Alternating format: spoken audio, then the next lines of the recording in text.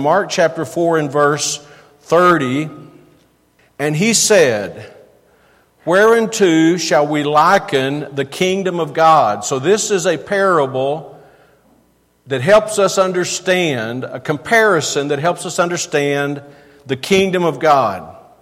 So whereunto shall we liken the kingdom of God, or with what comparison shall we compare it? And here's the comparison, verse 31.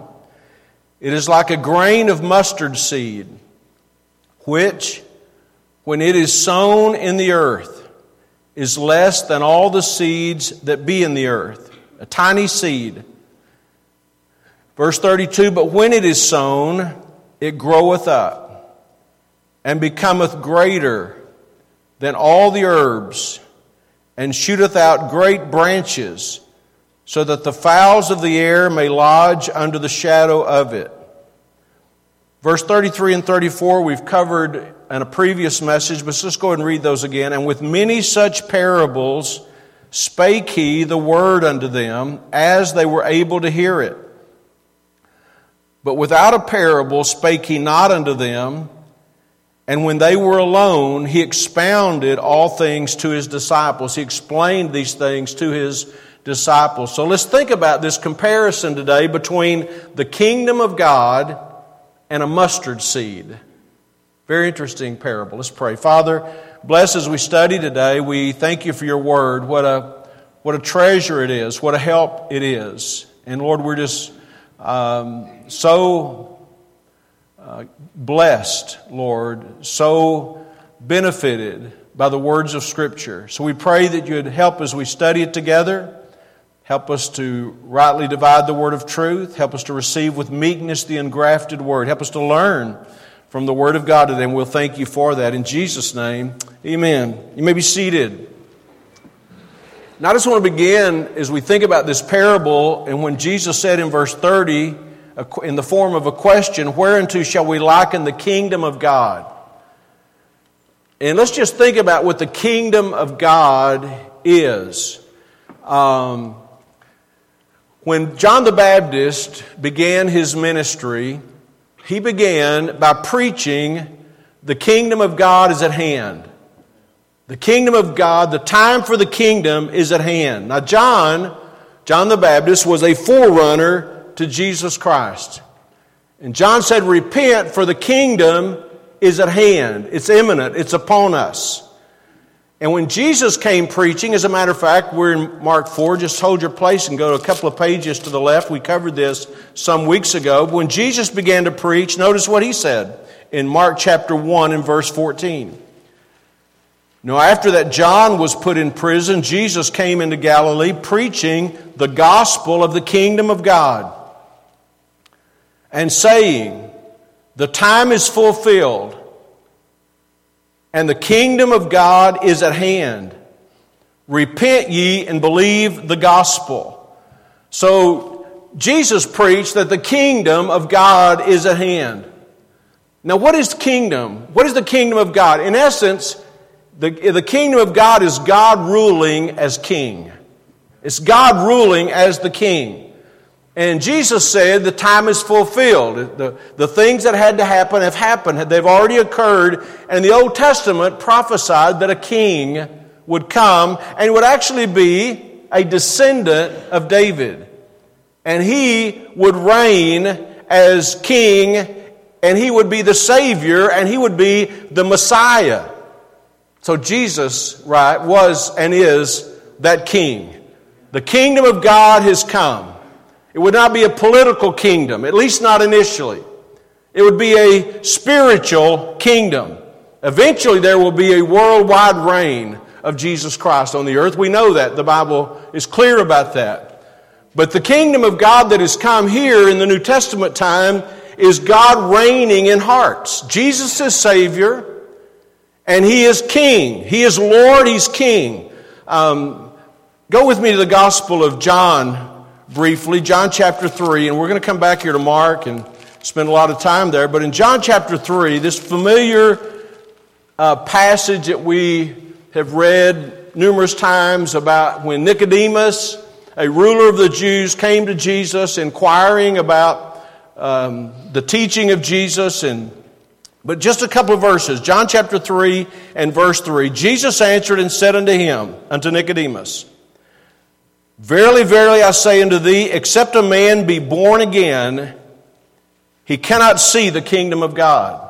So this spiritual kingdom is only accessed through the new birth. You must be born again to see the kingdom of God. And if you look in verse 5 of that same chapter, John 3:5, Jesus answered, Verily, I say unto thee, except a man be born of water and of the Spirit. He has to have a natural birth, a water birth, and of the Spirit. He has to have a spiritual birth. Notice what it says. He cannot enter into the kingdom of God. So this kingdom of God is accessed through the new birth. And the preaching of Jesus was to bring people into the kingdom of God. Back in the Gospel of Mark, we read this a moment ago, where it says Jesus preached the gospel of the kingdom, right? The gospel of the kingdom. What is gospel? It's good news. The good news of salvation through Jesus Christ. And it is good news, is it not? It's good news that we can be born again. It's good news that we can be forgiven of our sins. It's good news that we can be delivered from spiritual bondage.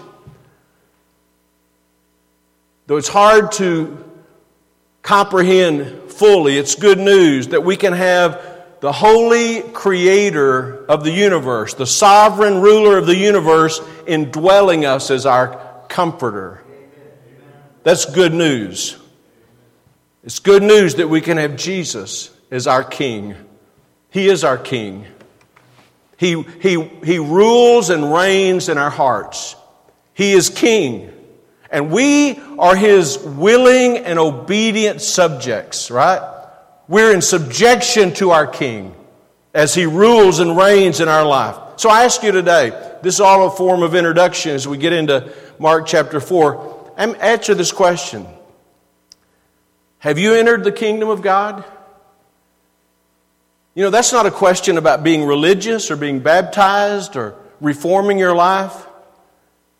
It's a spiritual life where Jesus is your King. And you have to be born again to enter into that kingdom.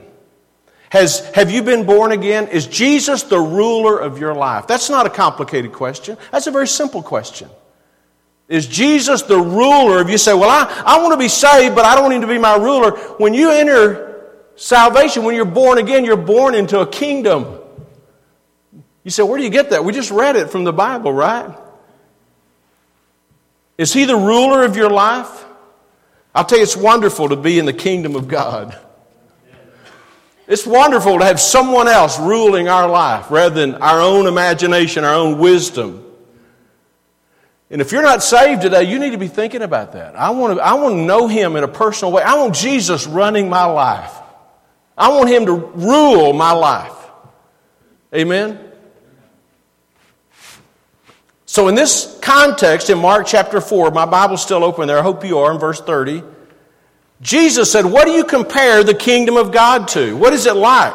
How would you compare it? And He said it's like a grain of mustard seed, a tiny seed that grows into a tree.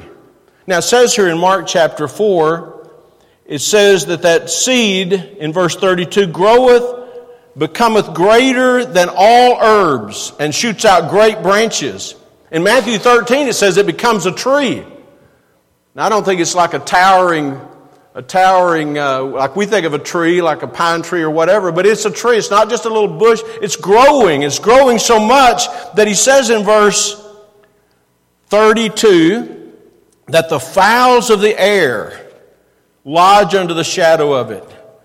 So let's think about this parable today together. Let's think about this comparison of the kingdom of God to a mustard seed. First of all, the kingdom had such a small beginning. If you think about it, historically, according to the New Testament, it began with one man, John the Baptist, preaching and baptizing converts in the Jordan River.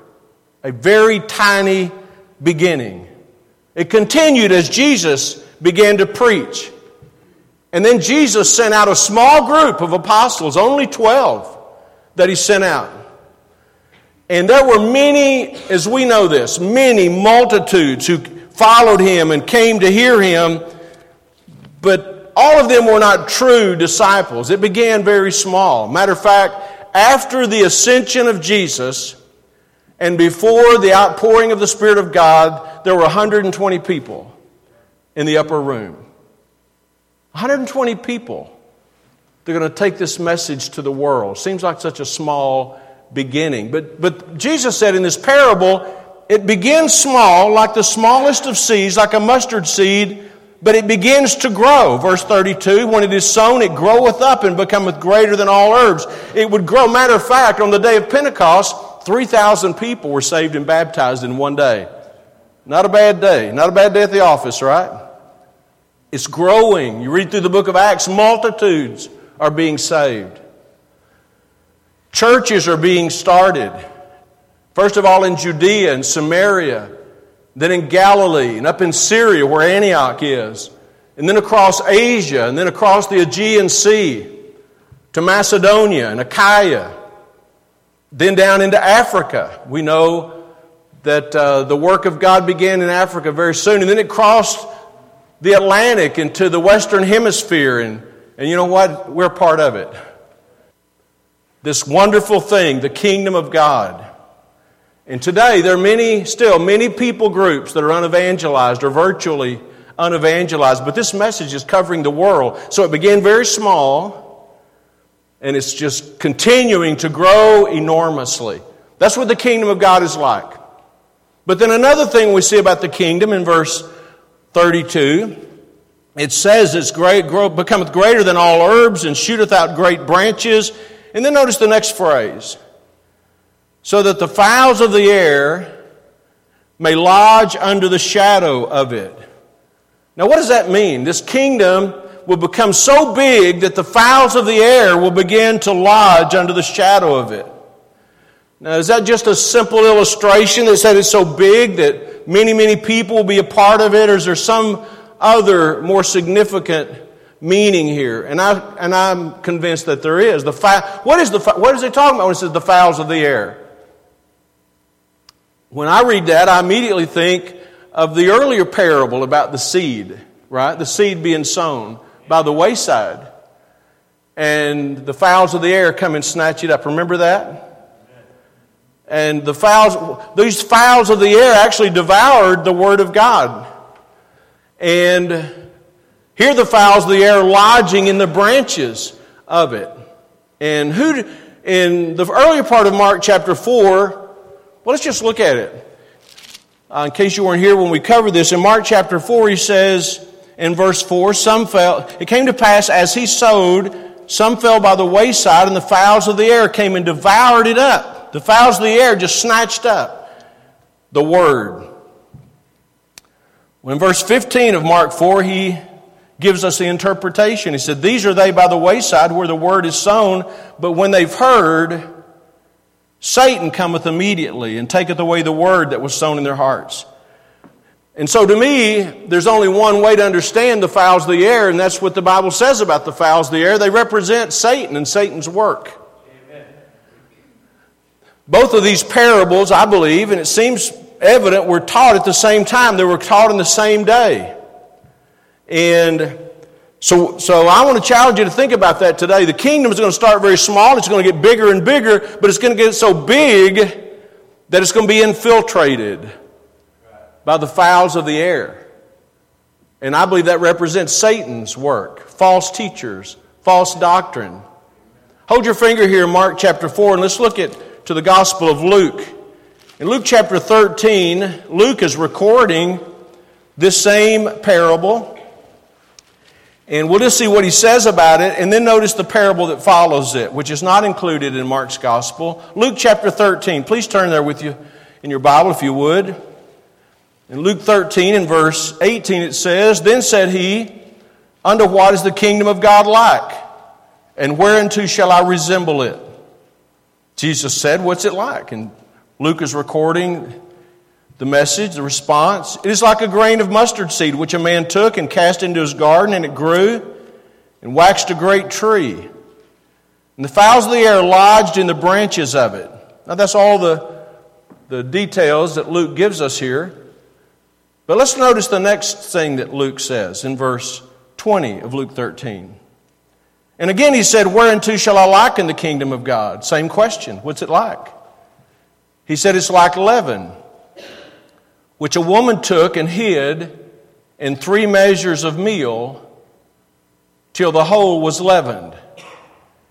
It's not just like a tree that gets big and the fowls of the air come and lodge in it. It's like a woman who's taken this meal and she's going to make something and she puts leaven in it, and the entire lump is saturated with this leaven. Now, if you know much about the Bible, you've studied it much, you know that leaven in the Bible is almost always a reference to sin. Amen. The kingdom of God, he said, is like this woman who had this meal, and yet when you put in leaven, it spread through the whole thing. I'm reminded of 1 Corinthians chapter 5, where it talked about the effect of sin, and it says this, a little leaven, what? Leaveneth the whole lump. So these parables are not just about the kingdom of God getting so big and powerful. It's about them getting so big that error can slip in. Amen. That false doctrine can come in. That false teaching and therefore false believing and sin will increase. This is not necessarily an encouraging message to think about, but it's the truth.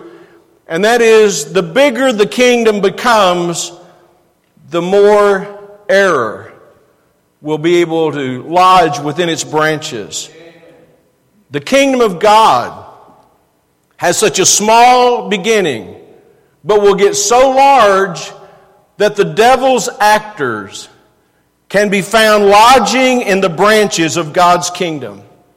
It's a wonderful thing that the kingdom has grown, is it not? It's a wonderful thing that left the shores of Israel and made its way here to our country, and through missionary work and churches evangelizing, it's reaching out. I'm glad for all that. I'm glad it reached to me, aren't you? The message of the kingdom, the gospel of the kingdom. But the truth is that as it continues to grow, we need to be aware that Satan will work to infiltrate and get his purposes accomplished. Now, I'm back in Mark chapter 4, but I'm thinking about this important part of the message. I believe one of the primary reasons for this parable in Mark 4 is not just to see how it grew from a small thing to a large thing, but how that growth opened the door for the fowls of the air.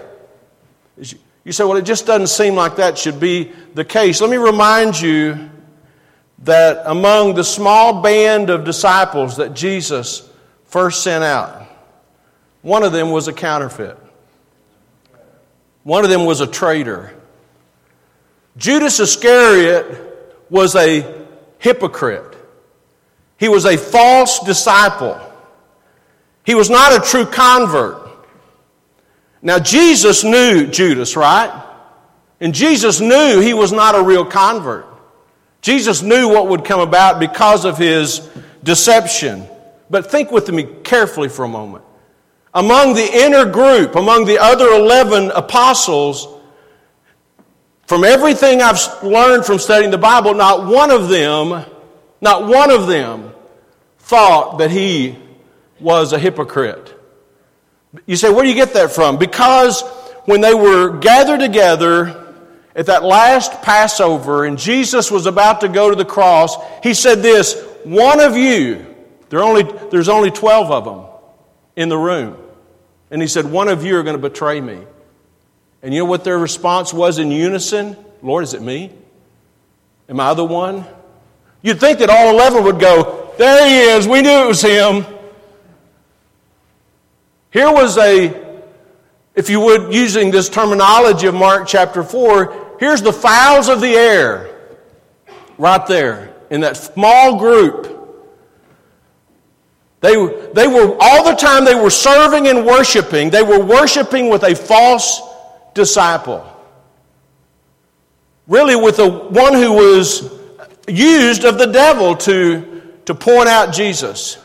We're going to get back to Mark chapter 4, but go with me, if you would, please, to 2 Corinthians. 2 Corinthians chapter 11. And I want to begin reading in verse 13. Paul, writing to the church at Corinth, used some very strong language. 2 Corinthians 11 and 13, for such are false apostles. They're false apostles.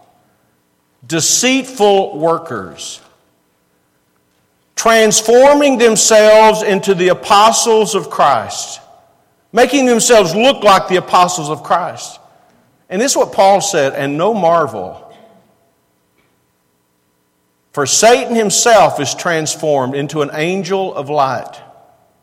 Therefore it is no great thing if his ministers also be transformed as the ministers of righteousness, whose end shall be according to their works.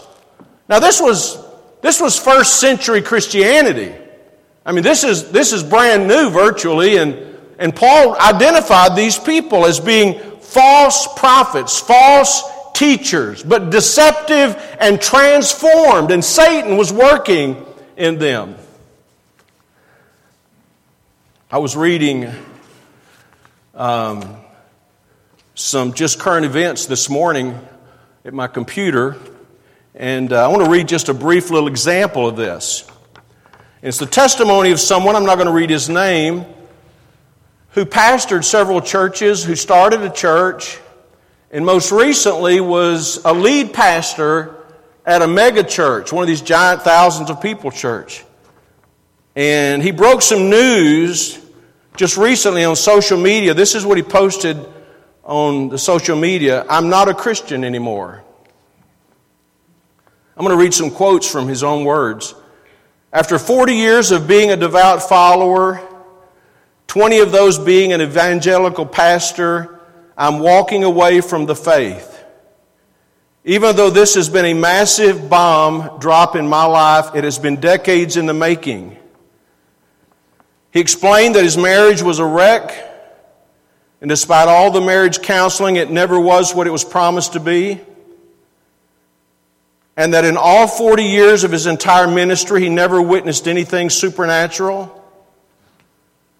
The bottom line, he explains, my marriage was a sham, prayer was never answered, miracles were never performed, people died, children rebelled, marriages failed, addictions occurred.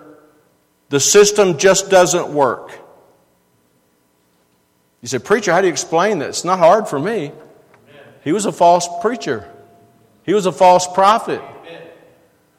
The system works. Hey, just because the system doesn't work for you doesn't mean that the system doesn't work. He was a false prophet. And unfortunately, he had many people following him who were totally clueless. And I would subject to you, in many ways, people follow blindly because they follow people rather than following the Bible. What does the Word of God say? You say, you believe that man, you mean he lost the faith? No, I believe he never had the faith. He never was. He was like a Judas. By the way, one evidence of genuine faith is it is enduring faith. Amen. John the Beloved said, they went out from us because what? They were not of us. So these kind of things happen. I see it a lot. I see people, I've seen preachers do it. I've seen preachers who seem to be solid, anchored in the truth, begin to follow after something that they once preached against and stood against. And it's not because they're enlightened. It's because they've gotten away from the truth. I've seen it in people who aren't in the ministry. Just get further and further away. We heard a great lesson in Sunday school this morning about how error works on you a little bit here, a little bit there, until finally it ensnares you. That's the way it happens. And so Jesus said, this is what the kingdom is like. It's like a little seed planted in the ground that begins to grow and mushroom in its growth and explode in its growth and its influence. But he said it's going to get so big that you're going to have all these fowls of the air just lodging in the branches of it. You know, it may come as a surprise to some people, but Jesus taught that one of the clear indicators that we're living in the last days or the end times is the increase of false prophets. Jesus said that. I'll give you a quote. In that passage in Matthew 24, devoted almost entirely to the second coming, the coming of the Lord, the end times, it said this, "And many false prophets shall rise and shall deceive many." The preachers are not genuine. The preachers do not have truth. And they're deceiving their followers. Let me give you another verse, 1 Timothy 4:1. "Now the Spirit speaketh expressly," listen to this, "that in the latter times some shall depart from the faith, giving heed to seducing spirits and doctrines of devils." I say again, the word as a departure from the faith is the word we would use sometimes as apostasy. But when a person departs from the faith, they never really had the faith at all. You say, how could a person be deceived like that? I don't know that Judas knew that he was a false prophet. I know nobody around him knew that. False teaching has existed from the beginning of the New Testament era. I mean, even I mentioned the church at Corinth.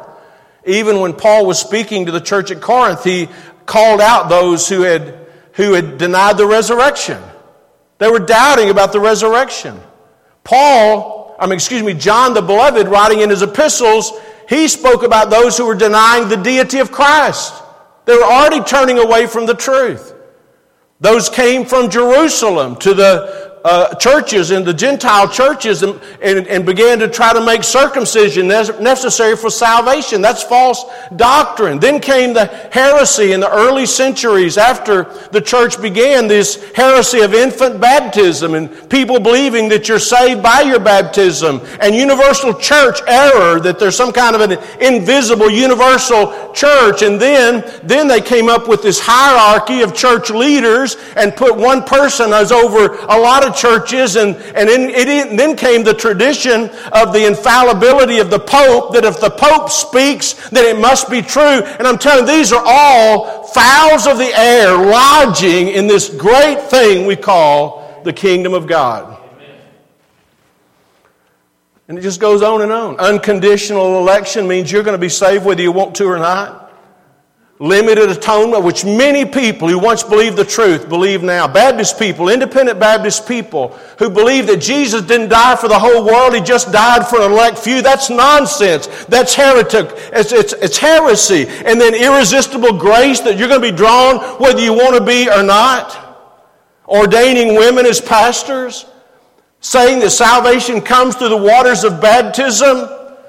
Universalism, this book that just took the nation by storm years ago, love wins. In other words, everybody's going to be saved. That's nonsense. It's contrary to the Word of God. Just recently reading about men who have a reputation of being sound men, who are accepting same-sex marriage. I'm telling you today, friend, the fowls of the air are lodging in the branches of the kingdom of God. And as I understand Scripture, it's only going to get worse. Paul said this to Timothy, "But evil men and seducers shall wax worse and worse, deceiving and being deceived." The Christian, I use that word Christian very loosely, the Christian culture has become infiltrated with error. And it grieves us, right? It grieves me.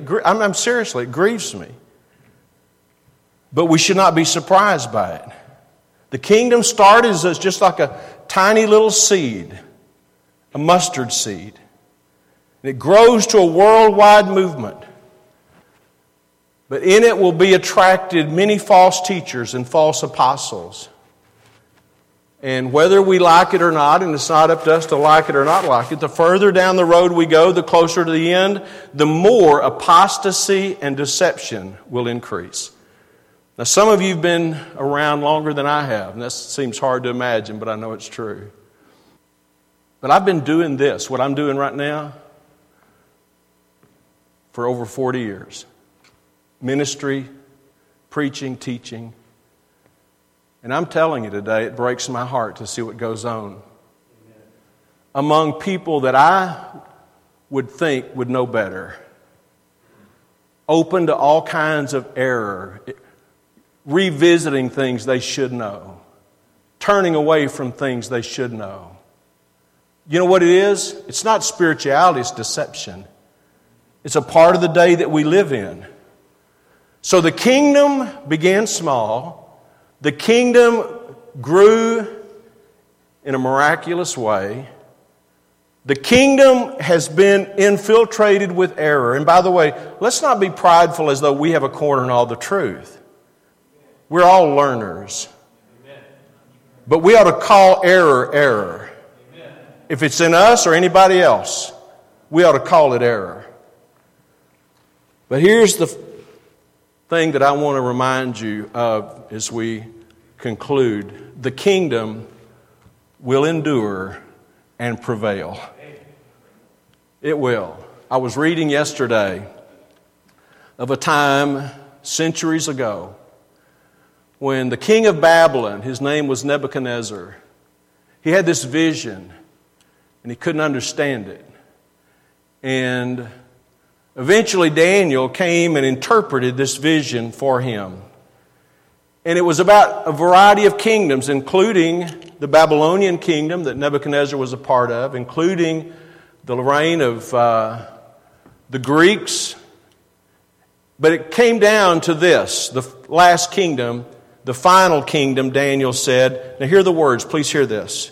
Daniel said, this was centuries ago, the God of heaven shall set up a kingdom which shall never be destroyed. It shall break in pieces and consume all these kingdoms, and it shall stand forever.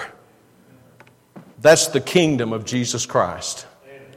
And that kingdom began with Jesus Christ as a spiritual kingdom in the hearts of followers. And we're a part of that kingdom. And one day that kingdom will include Jesus Christ Himself coming back to this very earth and ruling over the entire world. And we will reign with Him. It's good, isn't it? Good news. One day, those who faithfully follow Him will serve with Him in the kingdom. It had a humble beginning, great growth, infiltrated by imposters, but it will endure. One day we'll reign with Him in eternal kingdom. Truth will conquer error. Light will conquer darkness. And speaking of kingdoms, one day the kings of this world will bow before Him and recognize Him as the King of kings and the Lord of lords.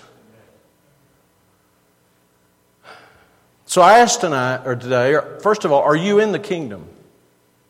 And you say, well, I don't know. You ought to know if you are. Look, if Jesus was not ruling my life, I would know it. And if Jesus is ruling my life, I know it. And are you in the kingdom? Have you been born again? Have you entered into the kingdom? You say, well, I don't know. I didn't know what that was happening when I got saved. I didn't either. I didn't know I was entering into the kingdom. I knew I was a lost sinner on my way to hell, and Jesus died for my sins, and I turned by faith and trusted Jesus Christ and put my faith in what He did on the cross, and He changed my life. But here's what I didn't see or know at the time. The moment I got saved, I entered the kingdom, and He became my king. And He's been ruling and reigning ever since. Are you in the kingdom? Have you been saved? Have you been born again? Is Jesus your king? Are you a willing subject to His rule in your life. Jesus didn't come that we might follow Him. That He might follow us, He came that we would follow Him, that we would obey Him. We live in a strange day. We live in a day that I find very fascinating, troubling sometimes, when people who boldly proclaim that they are children of the King who have no real desire to follow Him and obey Him. There's something strange about that. Amen? And I just want to say, if you're of the mindset, young person, or even an adult, if you're of the mindset that what the Bible teaches in its entirety is unimportant, that it's irrelevant, that it doesn't really matter how you live your life, you are a victim of the influence of the fowls of the air. They're the ones that convinced you of that. Jesus never taught that. The apostles never taught that. The Old Testament prophets never taught that. That we ought to be able to live as we please and do as we please. It's not taught anywhere. And you say, well, lots of people seem to be living by it. That's just because they believe lies. The kingdom's like a mustard seed. It's a great illustration. It's like a mustard seed. And today, I want to urge you to seriously think about your place in the kingdom. Am I really in the kingdom? Have I been born again? Is He my King? And if not, today is your opportunity to get into the kingdom by receiving Him as your Savior and Lord and King. Amen? Amen. And if you're in the kingdom, let's follow our leader. Amen? Let's obey our leader. Let's be glad. Let's be glad we're in the kingdom that will one day rule and reign over all of God's creation. That's exciting stuff for me. Amen? You say, well, I don't know why it means so much. I'll tell you one of the reasons why it means so much. Because every day of our life, we live and breathe in a culture and a society and a world system that is increasingly against God. We don't find it humorous. We don't find it entertaining. It's not enjoyable, that part of it. But there's coming a day when the King will rule and reign. And He's already ruling in our life, and we're looking forward to Him ruling the whole shooting match. Amen? Amen.